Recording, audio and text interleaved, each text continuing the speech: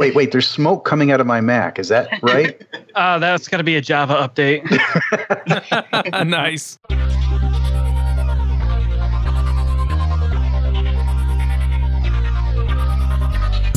This episode is sponsored by Hired.com. Every week on Hired, they run an auction where over 1,000 tech companies in San Francisco, New York, and LA bid on JavaScript developers, providing them with salary and equity up front. The average JavaScript developer gets an average of 5 to 15 introductory offers and an average salary offer of $130,000 a year.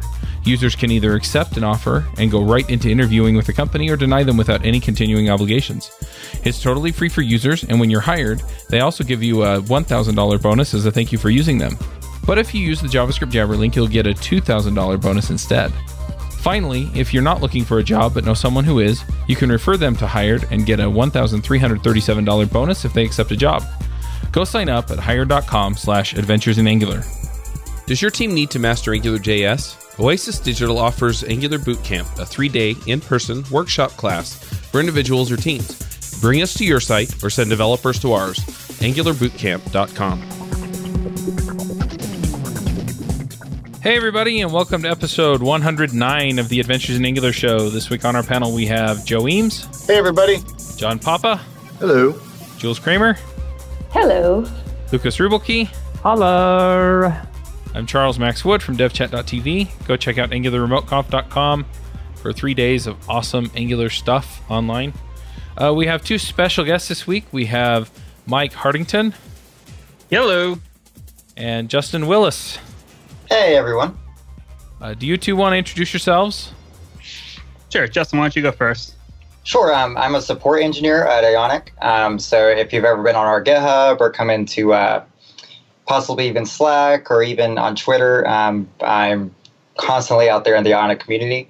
I also have been doing a lot of progressive web app stuff with Ionic lately. So yeah, that's pretty much what I do.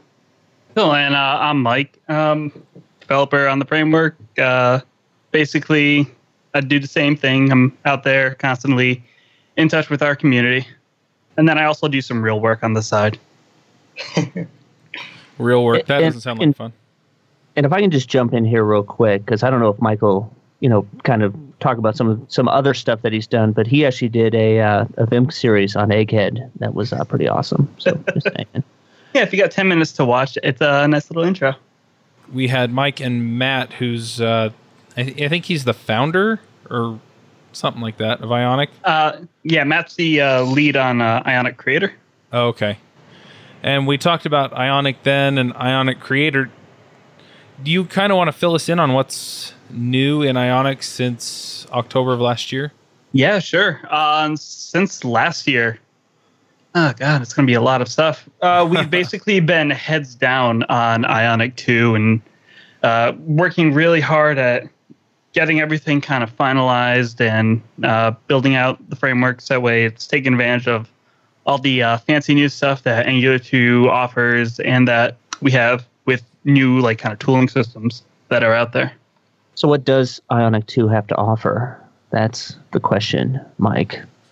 It has a lot to offer. Basically, when we kind of decided to work on Ionic 2, we took everything that we had with Ionic 1 and went back and said, how can we make this easier? How can we make this faster? And how can we just overall improve everything, 10, 20 times? And we've gone back and simplified all the coding structure, simplified all of the components, and just spent so much time trying to make Ionic even simpler than it was in version 1. Keep going. Details, man. Details. I mean, a lot of it comes down to, taking advantage of all the TypeScript stuff, taking advantage of all of the, the new build details that we have coming down with Angular and the ahead of time compiler that we are currently working on, and even going as far as to take advantage and start getting set up for some of the progressive web app stuff that we really want to take advantage of as well. Justin can talk a little bit more about the progressive web app stuff as well. Can we kind of get that high level overview real quick of, we know what Ionic is, and I think most of our listeners do, but if they're choosing today, I think we're at a weird point, right, where we have to choose between Ionic 1 or 2. How should people make that decision right now? So that decision is, really important. If you have a project that needs to be done in like 2 to 3 weeks, a month and a half, maybe consider sticking with Ionic 1 because it's out there, it's stable, it's well tested. But if you have, a brand new project not due for in the immediate future, maybe consider taking a look into Ionic 2 and start working with Angular 2 as well. So if I've got something that's going to be delivered, just because podcasts, people watching and recording by October-ish, and I want to put words in your mouth, then I probably want to stick with Ionic 1. But if it's something that might deliver after that, then you'd say go to Ionic 2? Is that what I'm hearing?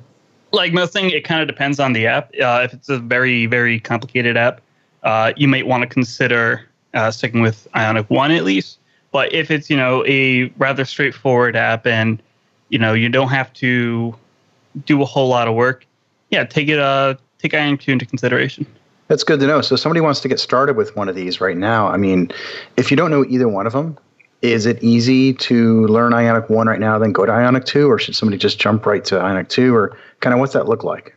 I mean, I had an interesting point, because I knew Ionic 1 really, really well, and then I kind of started jumping into the Ionic 2 stuff a little bit after it had been developed. And it's pretty straightforward. Like, if you know Ionic 1, you should be able to pick up the new APIs and kind of the new components rather easily. Many of the components that we had in Ionic 1 are still there in Ionic 2. And similarly with the APIs. Okay, so it's basically if I want to do this and I want to go to Ionic 2, I'm just going to use Angular 2, TypeScript, and components versus Ionic 1, where I'm going to use Angular 1 and the older style of technology, right? Right. So something I got to ask you this. I'm in the middle of some Ionic projects right now, and the first thing I realized is that we were using Ionic 1 because we are delivering like right away, and we wanted to get it out there and it's live. But as soon as I did npm install for Ionic, I got Ionic 2. So for npm install global Ionic? Yes. So yeah, that's kind of a tale of naming woes on our part. No one would suspect that Bower would have gone away so quickly. The actual global install of Ionic, that is the CLI.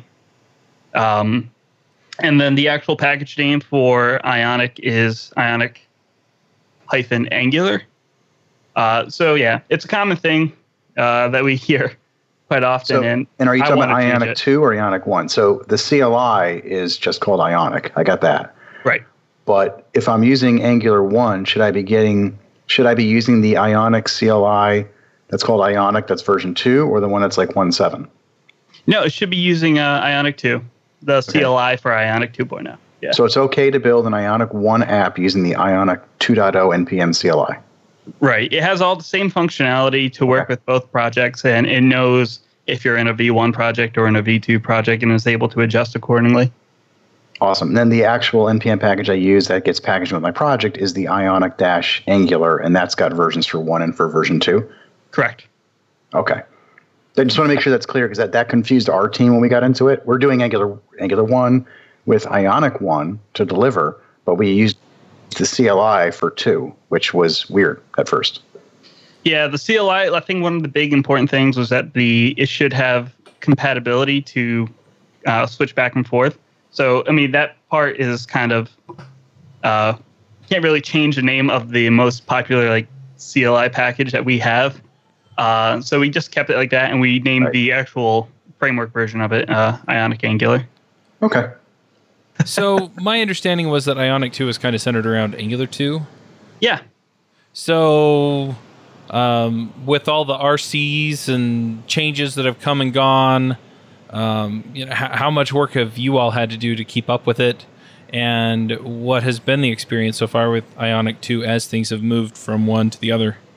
Very early on, it was quite a process to kind of keep going with all the betas and all the alphas, because they were coming out like every other day, it seemed. But as things kind of have stabilized on the Angular front, the upgrades kind of being have been kind of easier each time. So going from like RC3 to RC4 wasn't too big of a change. And, you know, sticking with all the RCs in the later betas, it's been pretty easy to upgrade. A lot of the internal changes, while that may take a little bit for us, we kind of been working hard to make sure that any changes that our users would have to work with between Angular RC4 or RC5 even, we're trying to make sure that those changes are very minimal, at least on the user's front. So that way they have an easier time upgrading and we can just kind of handle all the hard parts. So does that mean that you abstract away some of the Angular stuff in Ionic? Yeah, some of the Angular bits get abstracted away because we just want to make sure that we have all of Ionic taken care of and injected ready in the whole bootstrapping process. So I think a good example is like our Ionic bootstrap. That gets all it handles all of injecting Ionic, all the animation providers, all the gestures. So that way users would just have to write Ionic bootstrap, pass it the name of the component, root component that they want to, you know, initialize, and everything else kind of just happens magically.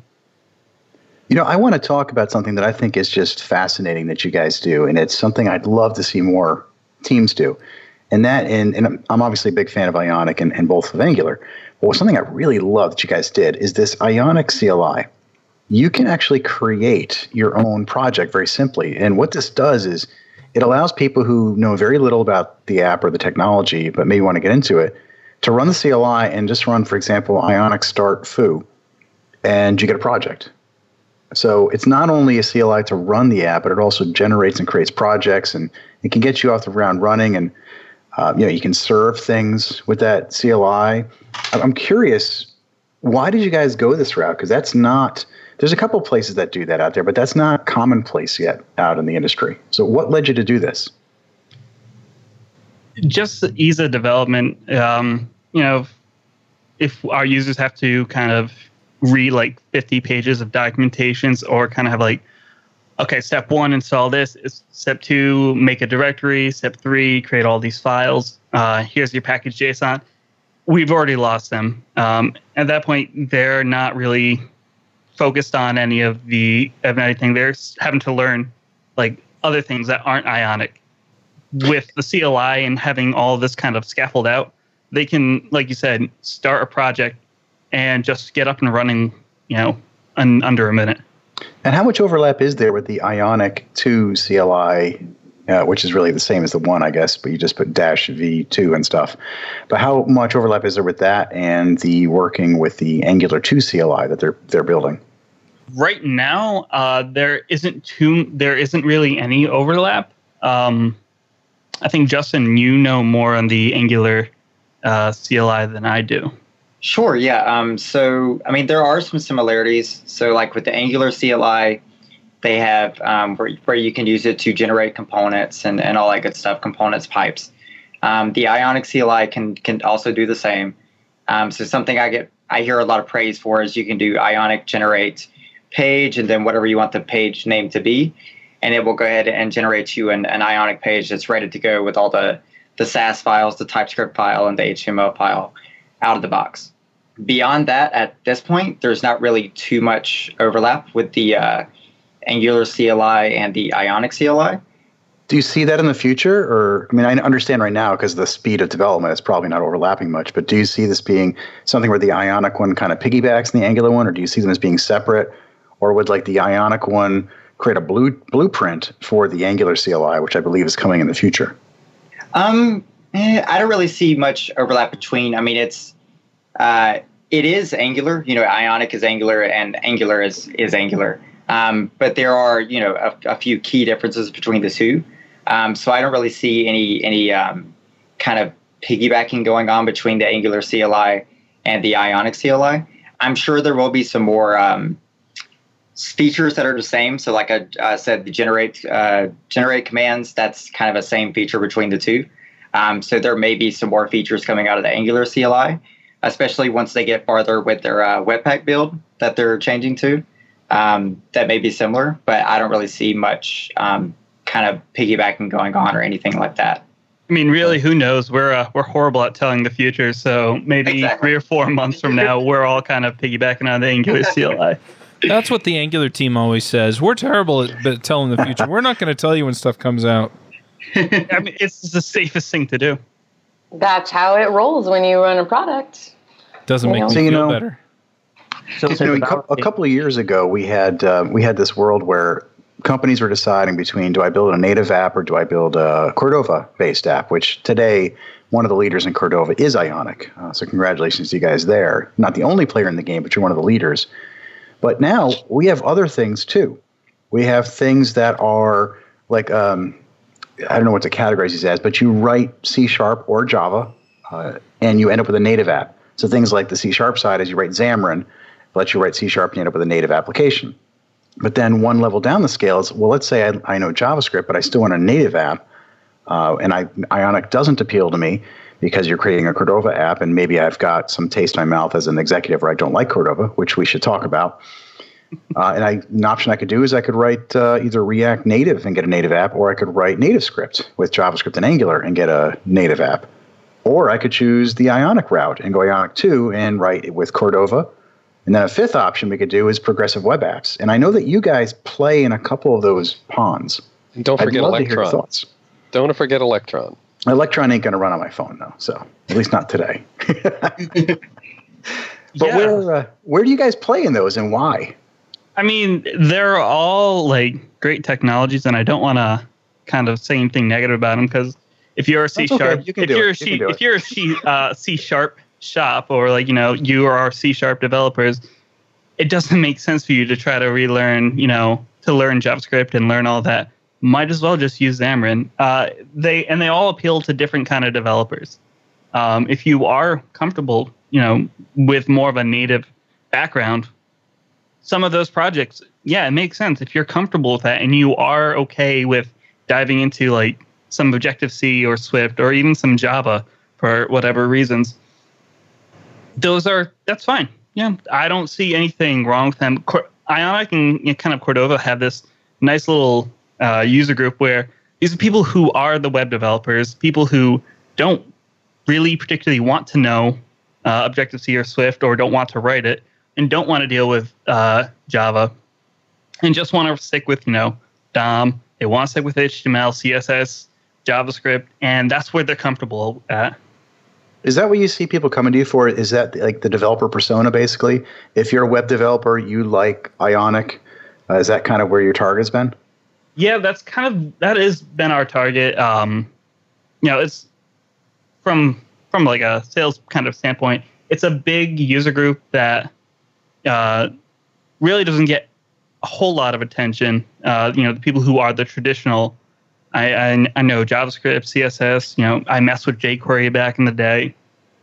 And that's where our kind of group, our user group kind of thrives.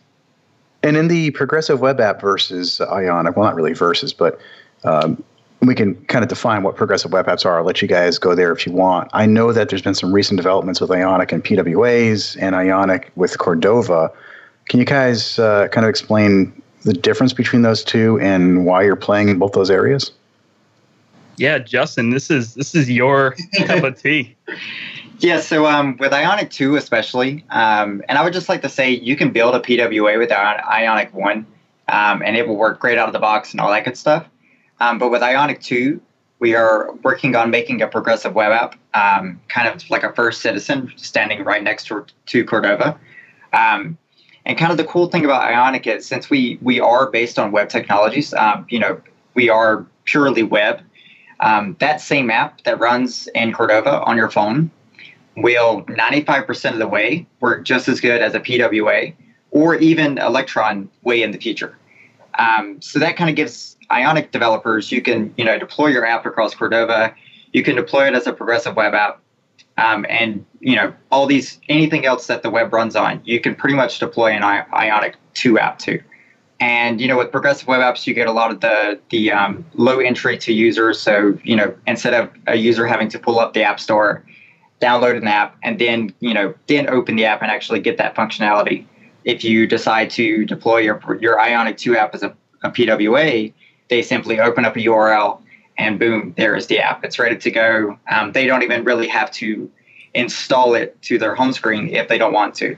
Can you explain a little bit like what a PWA is and where they came from? Because they seem to come out of nowhere last year. Sure, yeah. So a progressive web app is really, it's a web app that is using a lot of new technologies that have come out in the past few years to make them more app-like. And along with some of the things that like browsers are doing now, allow those apps to be added to the home screen of your phone and sit right next to all the native apps that you have installed on your phone. So progressive web app, you basically write a web app and you give it a service worker, you give it a manifest.json file. And with those two things, that gives you offline capabilities that native apps have had for years and years, but with your web app instead. And the manifest basically just tells the browser like, hey, I want the user to be able to add it to the home screen. And here's my icon for that. That way, to the user, it appears to just be any normal app that they would put on their phone. But with all the benefits that come along with, like I said before, just being able to visit a URL and there's your app and all that good stuff. So limited device features and integration right now and support on native devices, but it's growing fast, right? Yes. Right. It's growing really fast. Most of the core functionality that is available in Cordova is starting to become available inside of the browser. So things like file access, camera inputs, all of that is slowly becoming available to these evergreen browsers that we have out there. And with Chrome, I would just like to add the support for all these APIs are increasingly becoming available very fast. So like Service Worker is way more far supported now than just a couple of months ago. Things like Vibration API, being able to use Get User Media to get access to the camera. Most of your big browsers like Chrome, Firefox, Edge, Opera, and even Safari, there's a lot of those APIs are already available. And with all the new APIs coming down the chute, I see in a couple of years being able to do almost just as much functionality with your web app as you can with a native app. And if I want to do more native type features, that's when I jump from PWA up to Ionic with Cordova, right? And dispel the rumors now. Let's play personas. Let's pretend I'm some C-level executive and I'm looking at, and I've heard Cordova is bad. It's a too risky for proposition. You get slow apps. They're just not as good as native. Why would I bet on Ionic? And tell me why I'm wrong. Those negative ideas that Cordova, kind of has may have come from 3 years ago or so. Like back in the early days when we were still dealing with frameworks that weren't focused on performance. We were having to kind of take this plugin and this, UI component and kind of make this together, and maybe we had Backbone somewhere in there because we needed some kind of way to have some kind of models. Where Ionic kind of shines is that we take care of all of the hard stuff, so all the performance issues, all the animations, we make all that just kind of easy. So I have a question. I'm curious. It seems like since Ionic's been around for a while, there are probably apps out there that people have used that they may not realize have been written in Ionic. Are there some good examples out there that kind of give people an idea of what Ionic's capable of and also possibly help dispel some of the uncertainty around Ionic and Cordova that John brought up a minute ago? So I have 2 apps that right off the back I know. So far, my favorite, not even just Ionic app, but just my favorite app in general, Untapped, because I love it's basically social network for beer. You check in what kind of beer, you can post it, share to all the social medias that are out there. They recently just rebuilt as an Ionic app, and they have quite a big user base. And another one is Sorkit. It's been featured on both the Google Play Store and iOS App Store as kind of one of the top apps. And last time I chatted with them, I think they were up to 12 million downloads. 12 million people can't be wrong about an app.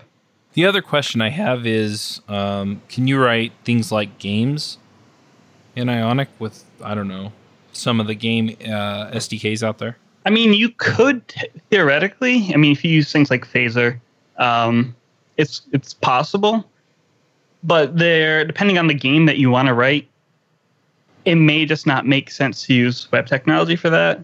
There are very specialized APIs that take advantage of all the hardware-specific features that iOS and Android has. That it just makes more sense to do it in that. I have a question and a comment, actually. So my comment, and I don't know that a lot of people who are listening probably know this, but I've mentioned it in a couple of keynotes that Ionic has been our first, I don't know if you want to call it beta tester for Angular 2. And Ionic continues to be one of the teams that we go to for every single one of our releases to validate our release before we actually release it to the public. So I wanted to say thank you, because I'm sure that is not an easy thing to do at our pace of release, and sometimes we probably mess with the dates a little bit on you guys. So thank you for all the hard work you guys do too. I was trying to be polite. Thank you for including us in that whole process. I know Adam really appreciates it. I just wondered if there's things that you've learned from being part of that process that have affected how you've created Angular. And I've thought a lot about bringing up this topic and asking this question, but I'm ready for the good and the bad, because I think it's really cool that you guys work so closely with our engineering team, and we rely on you so much to validate what we're doing here. The changelog is always important, and do not forget that changelog ever. And always be vocal about things that you change, things that you depreciate, and things that you just don't want users to use. Fail very loudly. And, fail loudly and fail fast. Yeah, fail very fast, and rely on the tooling to help you out more than just, clever code. Nice. But again, thank you, because I'm sure that's taken lots of your guys' engineering time that could have been used elsewhere, and we totally appreciate you and everything you do. Yeah, well, it's been great because we've had a chance to, kind of learn Angular 2 as it's being built, and seeing like some of the internal decision making, and seeing how that whole process like works out. And it's just been a very beneficial to be part of that. Oh, yeah. As an Angular fanboy over here, a proud Angular fanboy, joining Ionic and being able to kind of see how, get a lot of the details about how Angular works internally and from the engineering side and all that good stuff has been really cool. So, well, and from the application developer community, the effect is that you create these kinds of pressures on the product that benefit us. So the fact that the Angular team has been turning to you for all this time and getting your feedback, the rest of us just kick back and enjoy. We don't have to rely strictly on the Angular team's own wisdom and own experience. So we're all grateful to you, not just the Angular team. The community, giving back to the community, and everyone helping everyone else. In the time that we've done this podcast here, and I can't tell how many minutes we've been on, but I went ahead and I installed on a fresh machine. I installed all the tools following your startup for Ionic, and ran it in the web browser and ran it in my iOS simulator. And I can't imagine it's been more than 20 minutes here, but it was that was me taking my time and asking questions as I went along. And it's pretty good. I didn't run into a single glitch, so kudos to you on that too. Yay! That's really good to hear. Yay! I can sleep tonight now. Wait, there's smoke coming out of my Mac. Is that right? That's got to be a Java update. Nice. That's not us. That's totally on us. Yeah, it's Java's fault. I always blame that. So Lucas had a question earlier, which he was trying to get in there. Lucas, did you want to ask that one about NativeScript, or? Well, I think more so I wanted to just kind of know, like, I think you're constrained by the limitations of Cordova at the end of the day. Kind of following the history of Cordova, as it was PhoneGap and it got bought by Adobe, and I'm kind of wondering even what Adobe's commitment is to Cordova and PhoneGap. It kind of seems to just kind of waver a bit. Have you ran into any kind of like hard limitations with Cordova itself, where it's like, hey, we'd love to do some more stuff, but unfortunately Cordova just is not giving us what we need? Like, I mean, are there limitations to that kind of facet of the playground that you live in? I mean, for the most part, the only kind of limitations that I've really seen don't kind of fall on Cordova, oddly enough. A lot of the bottlenecks that we have seen have been, does the browser support it? Is this, something that's kind of fitting to run in a browser or in a web view? Do the native operating systems actually have support for this? Like a trivial one, not a trivial one, but something that people could easily look over. Keyboards. Like being able to kind of handle working with a keyboard and trying to, adjust your layout. With iOS, that's totally, no problem. They report everything kind of as you expect in a reliable manner. But on Android, we're not getting consistent keyboard size reads. We're not getting the events kind of come in a weird order. But just because there's so many different keyboards that could be out there, those have been a bottleneck, like dealing with the operating system and dealing with some of those things. But as time's gone on, we're seeing the browser kind of catch up and take care of all those issues. Do you mind if I ask some coding questions about the apps that you guys are building with Ionic? Sure. So I'm looking at some sample apps that you guys get on your site, and I'm specifically talking Ionic 2, and looking at the cute puppy pics, for example, that people can download. That's the sample app, just so people know I didn't make that up. It's an app full of corgis. It's not, it's not my side passion. But inside this app, like, for example, I'm looking in here at the app folder, and you've got like an app components and tabs and home and all that kind of fun stuff. How hard has it been for you guys to keep up with the pace that the Angular team is moving at? Because they've been moving fast as they get close to release. And if I'm, Angular 2, how different is it developing for Ionic in here? Kind of looking at the code that I'm staring at here. It's not very much different. Again, I think one of the few things that we changed is we have our own custom bootstrapping method, and that's just to make sure that our gestures, animations, and all of our components get instantiated before your actual app does, and handle all of that differences. But once you get past that, you're writing Angular components. You can use everything that Act component has available to it. You're writing, raw TypeScript, and you're just taking advantage of our, I guess we just call them injectables now. No longer providers or services, but all of our injectables and all of our classes like nav controller and all the components like Ion tabs.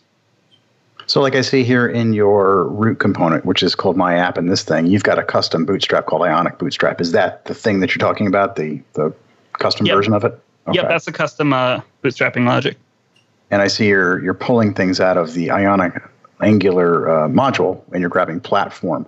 So what does platform give you? Because that's not an Angular thing. That's an Ionic thing, right? Right. So platform kind of handles all of a lot of the Cordova specific stuff. So like there's an event in Cordova called platform.ready or device ready for Cordova, sorry. But basically it's when that kind of bridge between the operating system and the web view is made and you want to call like native functionality, like calling the camera or creating like a SQLite database. You want to make sure that all of that's done after platform.ready. So we have our platform.ready, which handles the device ready events, also handles like when the app goes into background. If you want to register a custom action for the Android's hardware back button. So it does quite a few things, but it kind of sits on top of what Cordova already does, and we just kind of make it a promise and instead of callbacks and make it easy for developers to use. And what's cool about this, for people who haven't tried it yet, is if you're inside of here, and that's what I love about Angular 2, this isn't really Ionic, but it's Angular 2, I guess, using ES6 modules. If I'm in the TypeScript inside your class, and I just want to find out, well, what's available inside the Ionic native library, I can just use IntelliSense to try to figure out, okay, I see a status bar, but is there any accelerometer? Is there any battery status? I don't have to go hunting and pecking through the docs. I can use IntelliSense to do those things. But you mentioned really good things. So I want to ask a good question about that. You said you're using promises for like platform ready. There's been a big push with the Angular world to use RxJS. Is that something that's also going to be an option, or are you guys leaning towards the promise side, or is there a mixture? So there's definitely a mixture. It kind of comes down to use whatever's right for the situation. So I think a better example of where we can see this is inside of Ionic Native. So for things like the camera functionality, we have a method called camera.getPicture, and then it can, instead of it returning an observable, it just returns a promise because it's just going to execute that one time and just like going to either return a success or a fail. It doesn't need to be, an observable that can return multiple values over time. It just returns that one instance. But something like geolocation, where you can get location and kind of watch the geolocation as it changes, it's going to return that data as the geolocation actually changes. So that makes sense for an observable. So you really have to pay attention to the API to figure out what you're getting. So Right. if I'm getting multiple values, you guys used Rx effectively as observables, and if I'm getting it to something very deterministic that has an end, like I'm getting a picture from the camera, this isn't going to be 90 pictures, Correct. So right. So that's a like promise. it makes sense. Like in cases like Bluetooth, it makes so much sense if you wanted to call like Bluetooth scan to just return an observable, because that could change multiple times But yeah, the IntelliSense kind of makes that easy though. So it'll let you know, okay, you're calling get picture or get picture on the camera. Here are the options it takes, and it returns promise. Awesome. And are you guys taking advantage of the Angular 2 animations yet, or you got your own animations? How's that working? We're not taking advantage of the new NG Animate yet.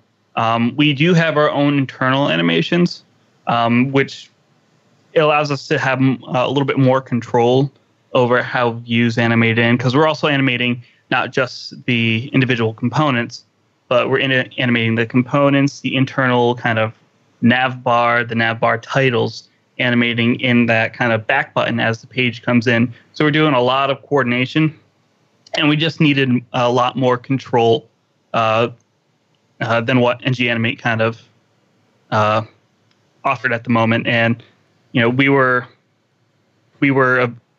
had this out a couple months ago, and NG Animate was still under development. So what does the testing story for Ionic look like at this point? Testing in general, especially with Angular 2, is still an evolving story. No one really has all the answers yet. So we're all kind of trying to figure it out as we go on. And as frameworks mature, the testing story will become much more clear, and everyone will kind of have an agreed upon standard. Testing, who cares? Oh gosh, don't say that, John. If it works If it works in a browser, ship it. Oh gosh. Word will never listen to this recording, so he'll never know. That's my whole workshop at Angular Connect is on testing, which I care. I know John cares too. I do. I like CSS, so I'm not too particularly focused on testing. I only test my CSS. That's the only thing I do test. It's all automated CSS testing. Just think about that for a minute before you want to kill yourself. All right. Well, we should wrap up. We had a couple of people have to drop off unexpectedly for various reasons. So we'll go through. John and I will do our picks, and then we'll let you guys do your picks, and then we'll end the show. So, John, how about you? What picks you got for us? Sure. So obviously Ionic and Angular are awesome, but I'm going to pick something slightly different in the coding world. And that is, I was playing around with VS Code, and an extension has existed for a while that I didn't even know that I'm really excited now exists. And that is the icon extension for Visual Studio Code. So the reason I'm excited about this is that now when you're in that left panel, some people call it the Solution Explorer, the Finder, the Windows Explorer, whatever you call it, the project view of your tree view. They now have an extension in VS Code that you can pull down and show icons for HTML, TypeScript, CSS, whatever. And I love that because it just makes it super easy to see and identify files, especially with Angular 2 when you've got 3 files named the same, like home component TS, home component HTML, and home component CSS. It not only is the extension different, but now you've got a file icon next to each, and it makes it easier to pick and choose what you need. So definitely look into your extensions and go check that out. It's free and it's awesome. Okay. I've got just one pick that I'd like to go over, and that is Gene Wilder. Gene Wilder died yesterday as we were recording this. Yeah. And I think that he's just an amazing, amazing actor. Some of the best movies ever produced. He starred in one of my favorites, which I have probably seen at least a couple of hundred times, Young Frankenstein. One of my favorite movies of all time. So if you haven't seen Young Frankenstein first, go see it. But I'm just going to pick Gene Wilder, and a great actor, and I'll definitely miss him. Yeah, Blazing Saddles, Stir Crazy, Willy Wonka. So many great movies. Silver Streak. Yeah, great guy. It's going to be a big loss. Yep. Justin, how about you? So because I've been so focused on progressive web apps lately, and service workers are a cornerstone of that, but they seem to be hard to get into for a lot of developers, or not really understood completely. There's a Mozilla website called the Service Worker Cookbook. You could just go to it at https service worke.rs, and it has a huge ton of examples about different things you can do with service workers. Real code examples that you can literally copy and paste, and it works out of the box, which is the best kind of docs in my opinion, and kind of just gives you a nice overview of all the different things you can do with service workers and how it works and all that good stuff. I think if you're getting into progressive web apps, that's definitely a good website to check out. Then Mike? So my pick, I try to do, especially on the weekend, try to do as little programming as possible and try to focus on other things. So I have a subreddit called DIY, just full of awesome little projects that you can do, and some of them ranging from being these huge remodels of an entire bedroom, and some of them just being, I made a little shelf for my kitchen. Totally something not technical related, but breaks up being focused on code all the time and gives you another output for all your energy and focus. Something I find really important. Well, thanks again, guys, for coming on the show. Always happy to talk about Ionic. Great product, and we will see everybody next week, I guess. Yeah, this was great, guys. Thanks a lot. All right, thanks a lot for having us. Yep. Thank you. Later. See ya.